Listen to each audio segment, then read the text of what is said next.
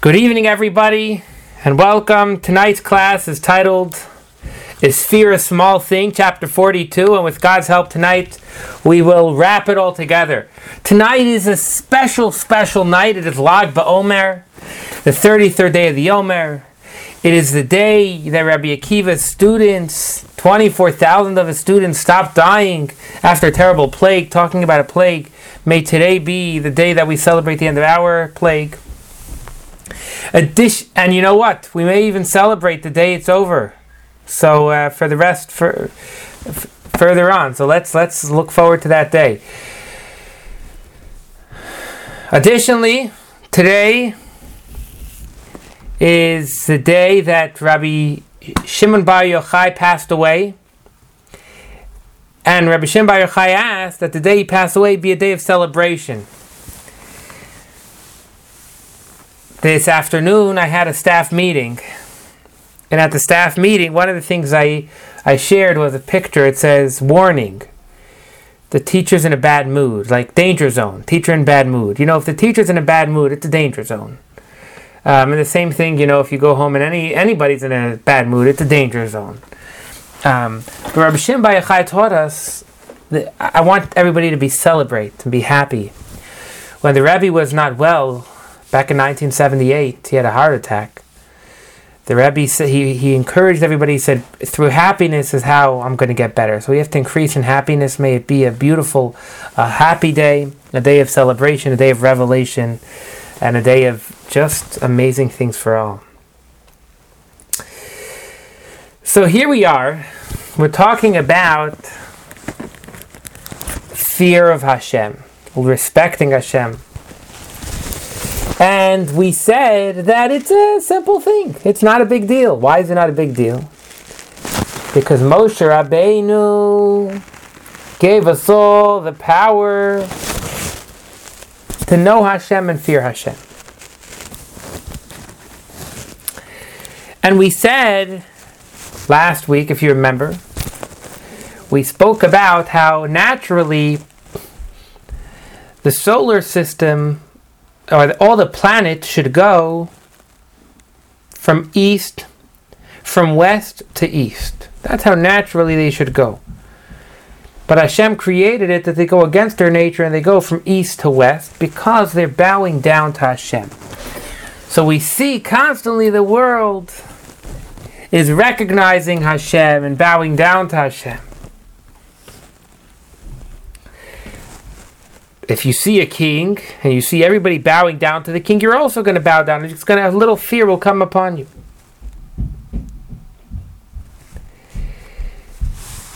That's where we left off last week. Moshe Mendel, could you give me a thumbs up? Are we good?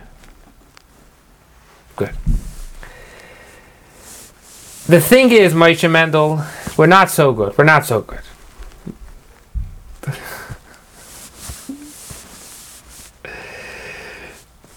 Why are we not so good? Because the king, in our case, is covered by so many garments. Yes, when I look in front of me, I'm looking at a computer. This computer is a piece of Hashem. But I have to break apart quite a few layers to find Hashem within it. So how could you compare it to a king? Mark, is the question a substantial question? Does it do justice to questions?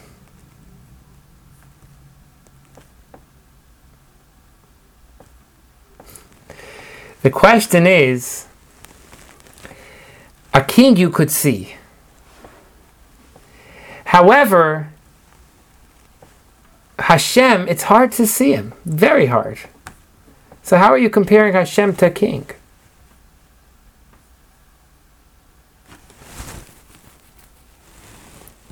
Well, we're learning here it's apples and apples. You fear a king when you see him, you fear Hashem when you see him.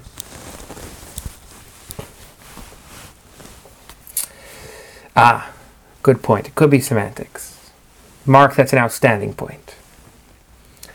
The uniqueness of Chassidus and the uniqueness of, not Chassidus, but the depth of the Torah is that there's no semantics. If the Torah says something, it's true through and through. So semantics aside. So now what?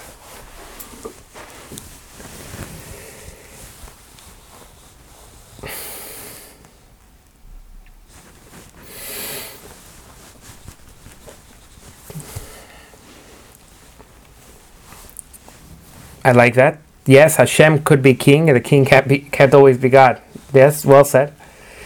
Tanya shares a technicality. It says, if you see a king in the winter, and he has a thick fur coat, you don't have less fear of him than when in the summer he just has on one layer. The amounts of coats that he wears doesn't affect your respect of him or your fear of him. Correct? And it doesn't affect your understanding of him. Meaning, if you and I truly believe that Hashem is inside of this computer that you're looking at, so we're all looking at different computers, but the computer or the phone, whatever you're looking at, the device you're looking at, if Hashem is inside of it, so the fact that he's concealed doesn't matter. If we could come to the understanding that he's concealed within it, just like that king, that even if he's, you ever saw this Purim costume? It's made to make you look like an alien. It's a full body costume. It covers even your head. It's one piece, and you can't see who the person inside of it is. So does that mean that you're not going to have respect for the king? The king is there. He's staring at you, although you can't see his eyes. No, and that's what Tanya says right here. Although many garments are involved in this investment, that Hashem is within everything. It may be through many garments, there is no difference or distinction at all in the fear of a mortal king, whether he be naked or robed in one or in many garments. You don't have less fear because he's wearing 6 coats, or no coat. And therefore, here comes a very essential point, which we talk about so much, and still I need to work on this because I still haven't gotten it. It still hasn't penetrated, and that is the idea of contemplation.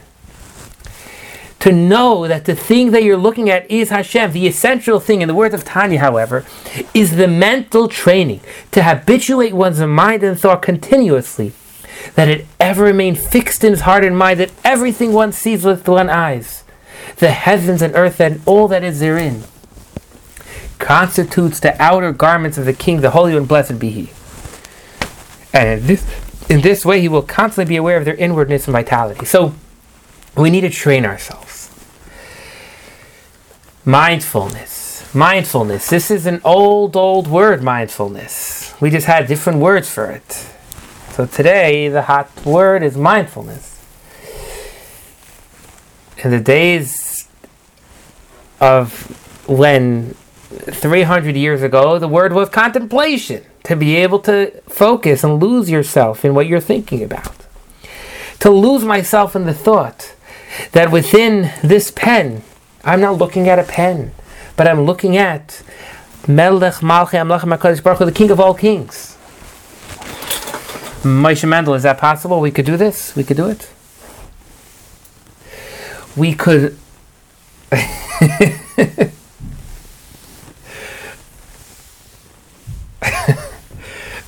Gershon, are we going to be able to do this?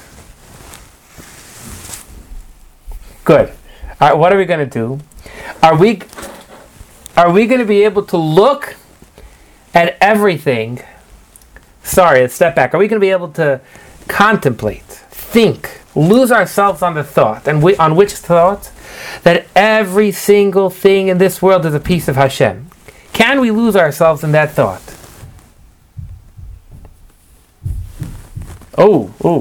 Wait.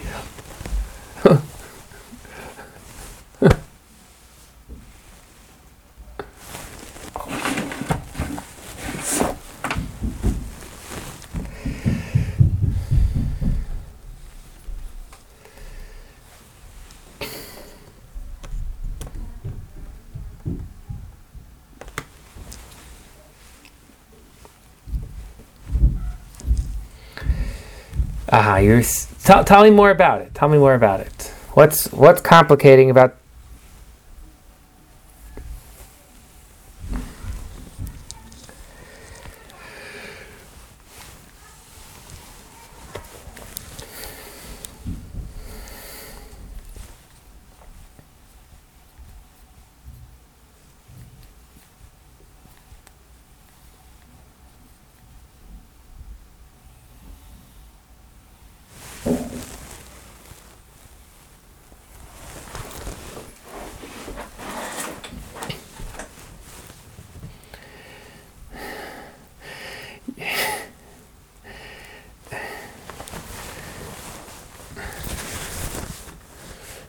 Got it. I think what you're saying is that most kings don't let you throw them around like a pen.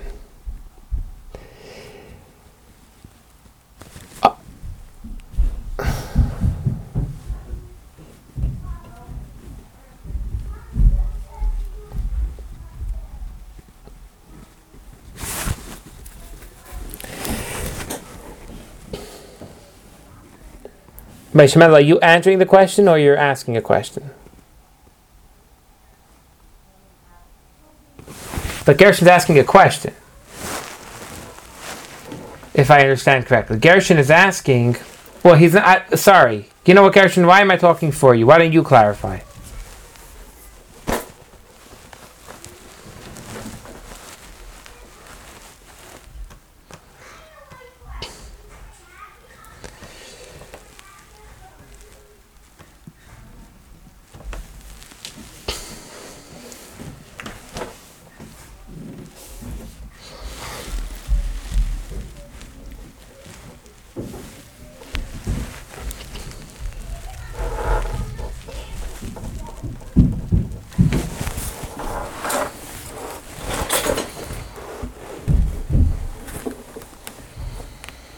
Fair. You know what? I appreciate the comment.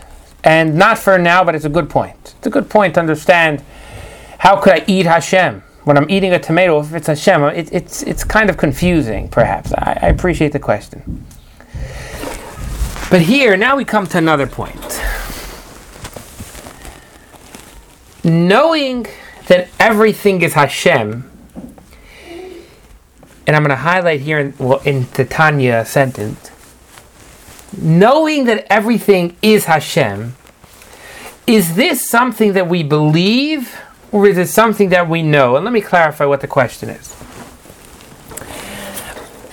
By the way, Usher, I just want to shout it out. It's delightful to have you here. Very exciting. Yes. And Morabasha, although you're not chiming in, just we're happy you're here as well. So.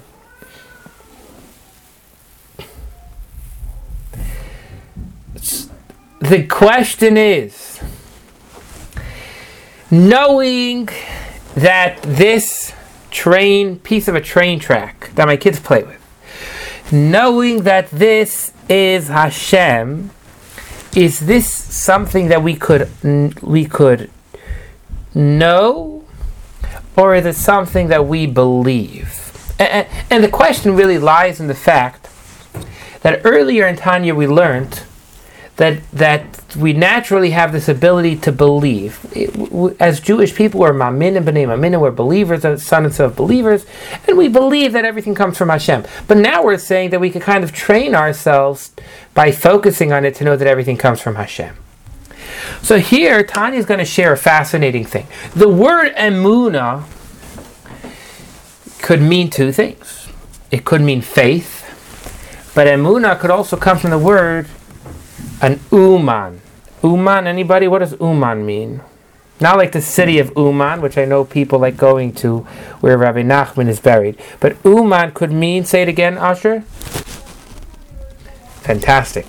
An artist or a craftsman. And the reason a craftsman is called an Uman is because you have to train yourself into a craft. In other words, practicing something makes you a craftsman. You aren't born a potter. You train into it. You may have a natural instinct to it, and that helps you release the talent within you. but we have to work on it. So the fact that we have a natural belief of Hashem is not enough. We have to be a craftsman. We have to practice it. We have to focus on it, thinking about it. So let's see that inside. This is also implicit in the word emunah, faith, which is a term indicating training. Faith, emunah, could also mean to train, to which a man habituates himself like a craftsman who trains his hands and so forth. The best singers are constantly training their voices. The best teachers are constantly taking classes on how to teach even better. So the best believers are constantly working to believe even more. Now, however,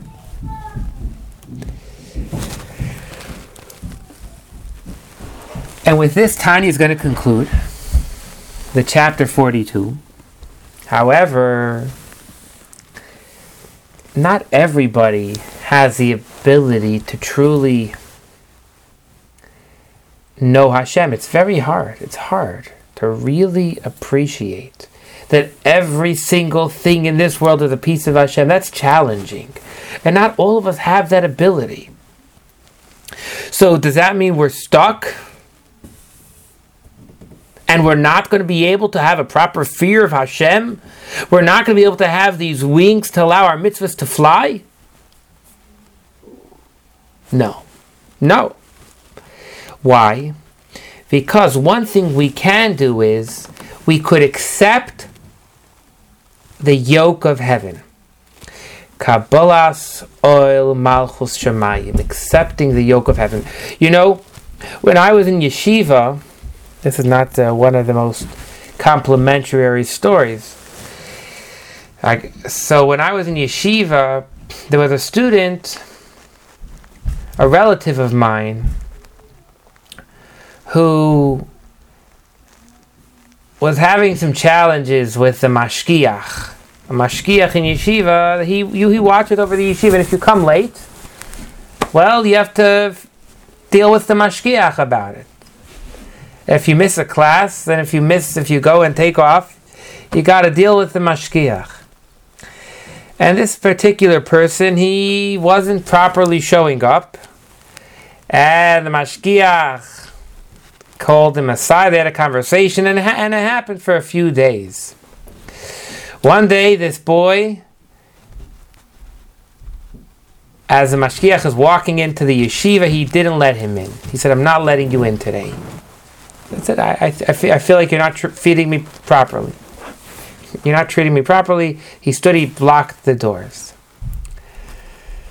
So when the Rosh Yeshiva came, he said to the boy, "You're out of yeshiva. You're out. You're out for a day or two." So I was, hey, like, what's the story here, you know? So I went to speak with the Rosh Yeshiva, and he shared with me that when he was younger, and he was in yeshiva, some boys broke into the yeshiva library. And they took books that they felt were inappropriate for the yeshiva to have, and they got rid of them. So listen to the story. The boys, they're called kanoim, they're called zealots. They felt that they were doing the appropriate thing. They felt that it was inappropriate for the yeshiva to have these secular books, whatever they were, I don't know what the topic was. And they broke in and got rid of the books. But at the time, the head of the yeshiva, and the Rebbe was involved, said, no, they have to leave yeshiva for a day or two. Why? What's wrong? Numor Basha, why do they need to leave yeshiva for a day or two? What's wrong? They were zealots. They were doing something really amazing. Yes.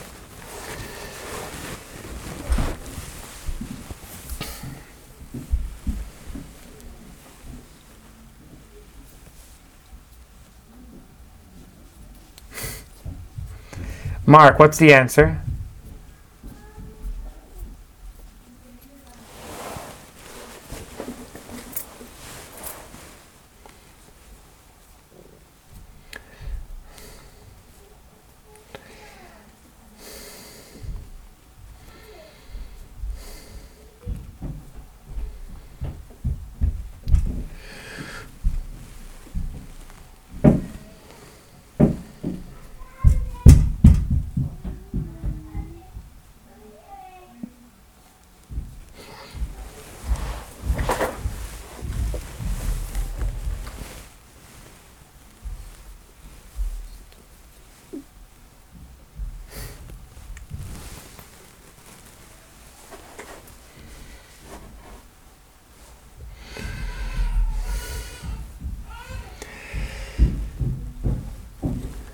I appreciate that, Mark. I'll just say I'm happy you're not my principal.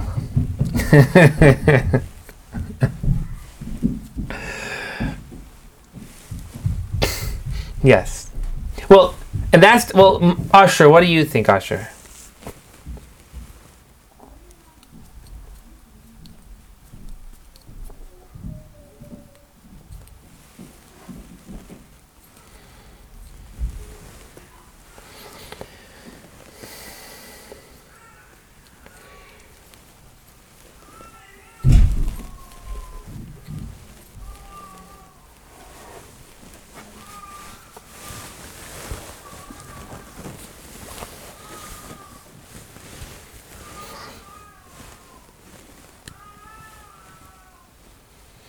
Yes. And that is a lesson that I wanted to share. In Judaism, the foundation of everything is Kabbalah Soul. In yeshiva, one of the focuses of a yeshiva is to teach students that you need to respect authority. Not that authority is always right. You know, in Yiddishkeit, right? It's a little interesting, but today's generation, the children think that they know more than their parents. They're better than their parents. Your parents are outdated. You know, the Gemara told us the exact opposite. It says, the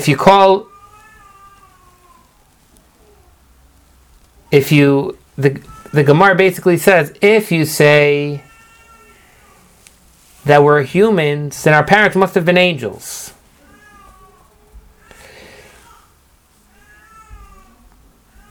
There's such a big emphasis on respecting your parents in Judaism. It gives you long life. One of the 10 Commandments. Why? Because the respect of your parents, the respect of Hashem, the respect of others, that is the foundation of Yiddishkeit. Kabbalah, Hillel told us the golden rule. And so if a student is missing this foundation, that's crucial. We need to address it. We need to deal with it. And so when we say, what could a Jew, someone who doesn't have the ability to focus and know that everything comes from Hashem, what can he do? Concludes chapter 42, there should also be a constant remembrance of the dictum of the Rabbi of blessed memory. Kabbalas Oel Malchus Shamayim, acceptance of the yoke of the kingdom of heaven, which parallels the injunction, Soim Tasim Alecha Melech, you shall surely set a king over you, as has been explained elsewhere, and so on. For the Holy One, blessed be He, forgoes a higher and lower world, and uniquely bestows His kingdom upon us, and we accept it. There's a massive world out there, and Hashem puts it all aside and says, Gershon, I'm here for you. Everything here is for you alone. And concludes Tanya for chapter 42. And that is why, after we say Shema Yisrael. Listen, Yidden. Listen, Jewish people, Hashem. Elokeinu Hashem is our God. Hashem is one. Everything is Hashem. What's the next thing we do? We bow down in Shemona Esrei. Now that I say everything is Hashem, now I'm going to accept the yoke of heaven. I'm going to bow down. Baruch Ata Hashem. We actually bow down. So first comes Shema, accepting the yoke of heaven, and then I'm going to do something physical about it. I'm going to actually bow down. So with this concludes chapter 42. Chapter 42 saying that yes, fear is a simple thing because it's something natural to us, but we need to reveal it. We need to work on it. We have to think about how much Hashem has put aside from the entire creation and looking at you and me. Gershon, was that a question? No. So what I'd like to do, I don't want to start chapter 43 now.